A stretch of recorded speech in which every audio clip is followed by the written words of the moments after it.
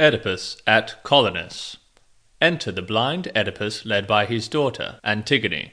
Oedipus. Child of an old blind sire, Antigone, what region, say, whose city have we reached? Who will provide today with scanted dole this wanderer? 'Tis little that he craves, and less obtains, that less enough for me, for I am taught by suffering to endure, and the long years that have grown old with me, and last not least by true nobility. My daughter, if thou seest a resting place on common ground or by some sacred grove, stay me, and set me down. Let us discover where we have come, for strangers must inquire of denizens, and do as they are bid. Antigone. Long-suffering father, Oedipus, the towers that fence the city still are faint and far, but where we stand is surely holy ground, a wilderness of laurel, olive, vine. Within, a choir of songster nightingales are warbling. On this native seat of rock, rest. For an old man thou hast travelled far. Oedipus. Guide these dark steps and seat me there secure. Antigone. If time can teach, I need not to be told. Oedipus. Say, prithee, if thou knowest where we are.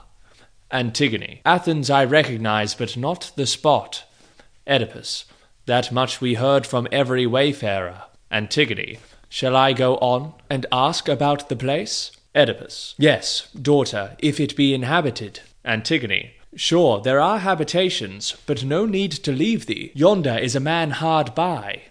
Oedipus. What, moving hitherward and on his way? Antigone. Say rather, here already. Ask him straight the needful questions, for the man is here. Enter stranger. Oedipus. Oh, stranger, as I learn from her whose eyes must serve both her and me, that thou art here sent by some happy chance to serve our doubts. Stranger. First, quit that seat, then question me at large. The spot thou treadest on is holy ground.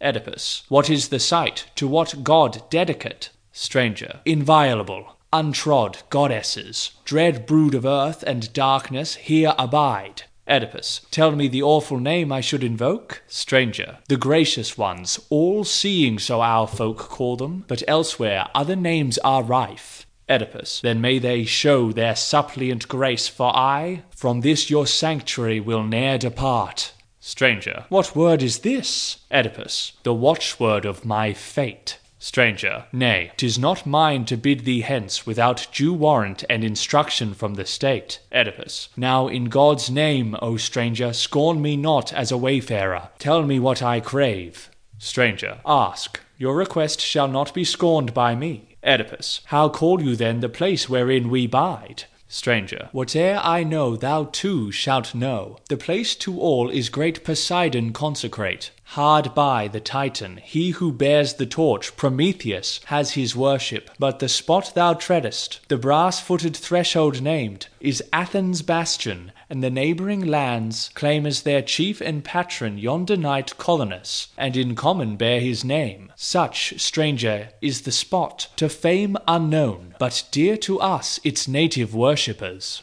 Oedipus. Thou sayest there are dwellers in these parts. Stranger. Surely they bear the name of yonder god.